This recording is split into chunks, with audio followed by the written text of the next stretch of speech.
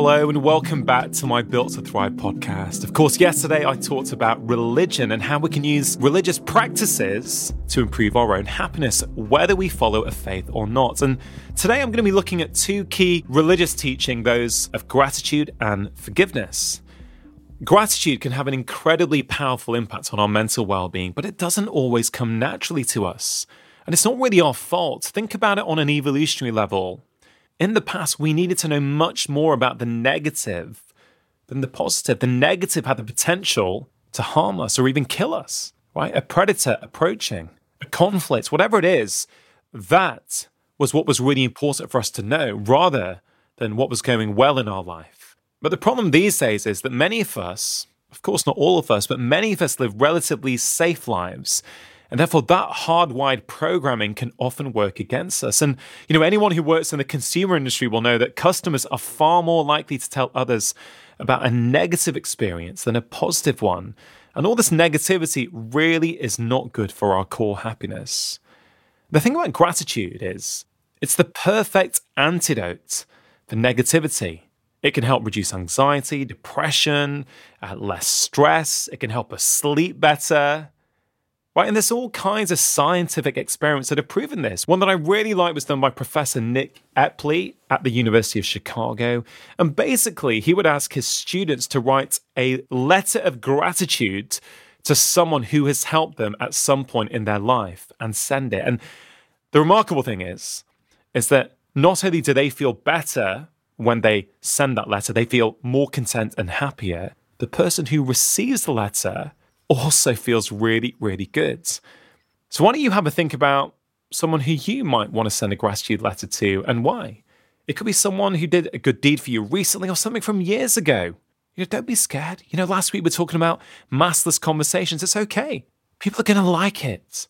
Was there someone who helped you move flats in your 20s or helped you with a job application 10 years ago and you never really said thank you? You could write a letter to them. You can even send them a text straight after this episode. You will feel better and happier, and they will feel better and happier as well. Now, there's all kinds of gratitude practices that you could practice. We did a whole week on gratitude a few months ago on Built to Thrive, so you can always go and look up those episodes if this is something you're really interested in. The key thing is, though, whatever gratitude practice you choose to do, it's going to improve your core happiness. It strengthens all three legs of that core happiness tool, and the more you do it, the easier it becomes. Now let's turn our attention to forgiveness, which is another practice that many religions prioritize. And I think forgiveness absolutely has the power to make us all feel happier. Some of you might have heard of something called the Forgiveness Project. If you haven't, I'd really urge you to look them up. It's a UK charity, and it was started 18 years ago by a journalist called Marina Cantacuzino. Now, through her work, she met people who had encountered horrific trauma and injustice. A theme that kept emerging is that they weren't looking for vengeance. Instead, they wanted to explore forgiveness and reconciliation. Now, their website features stories of people who managed to forgive and find peace despite terrible wrongdoing. Now, a common misunderstanding with the idea of forgiveness is that it demonstrates a weakness because it lets the perpetrator off the hook. But forgiveness is not really about the other person, it's about you. It's about letting go of the anger and resentment that you feel. I don't know who it was who said this, but that's a common phrase about forgiveness. Not being able to forgive is like taking poison and waiting for the other person to die. It doesn't mean what was done to you was right.